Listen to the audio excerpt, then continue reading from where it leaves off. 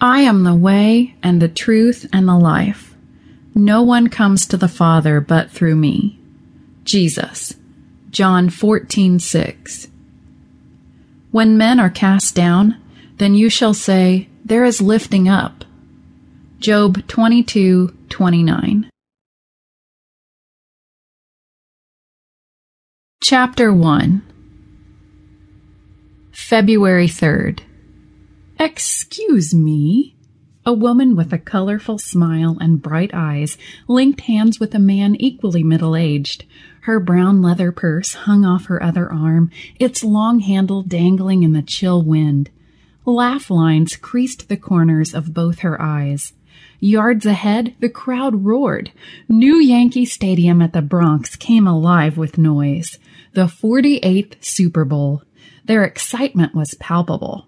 Wow, I loved that sound. Flags blew in brilliant colors and fans chanted.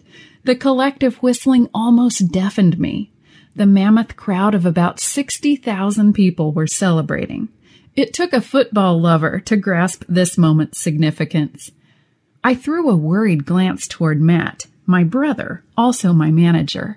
He stood off beneath covered stands and waved me over, then disappeared onto the stage.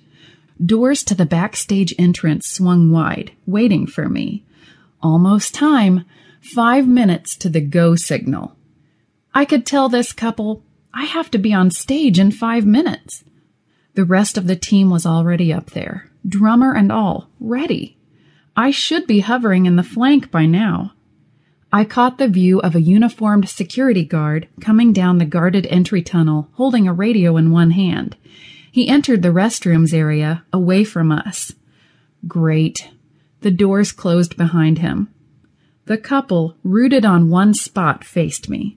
They expected my help. I exhaled. I can't turn them away. They seemed truly lost. By the way, how did they get past security and enter through here? General entrances were the other way.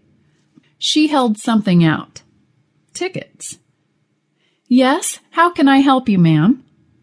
This cold breeze blew the heat right off my body, making for my bones. I shivered and rubbed my arms. That helped a little.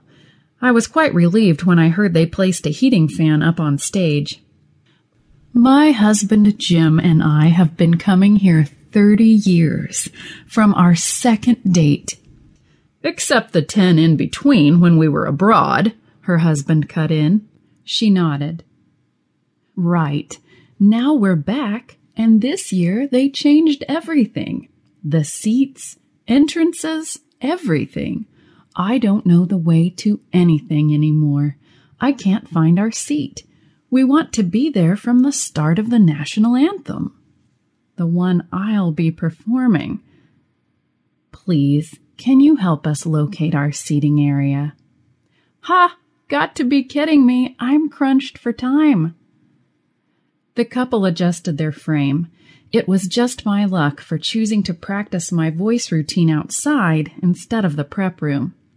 Something about this open air had drawn me, but now the chill stuck to my skin like glue. I was supposed to move from heated prep room onto heated stage, with nothing between. I glanced from stage to tunnel, searching for assistance. There was not a soul, just me and these two.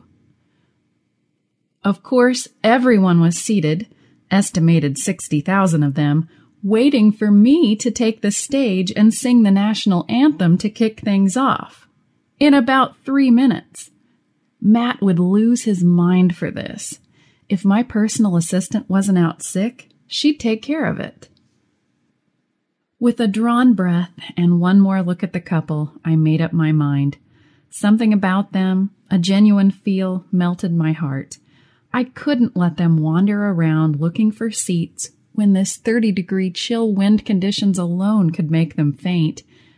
They appeared worn already, with faces long. The lady leaned heavily on her husband's arm, her neck slightly bent toward him. His shoulder drooped as though he needed someone to lean on too. All right, ma'am, please follow me. Let's get this figured out.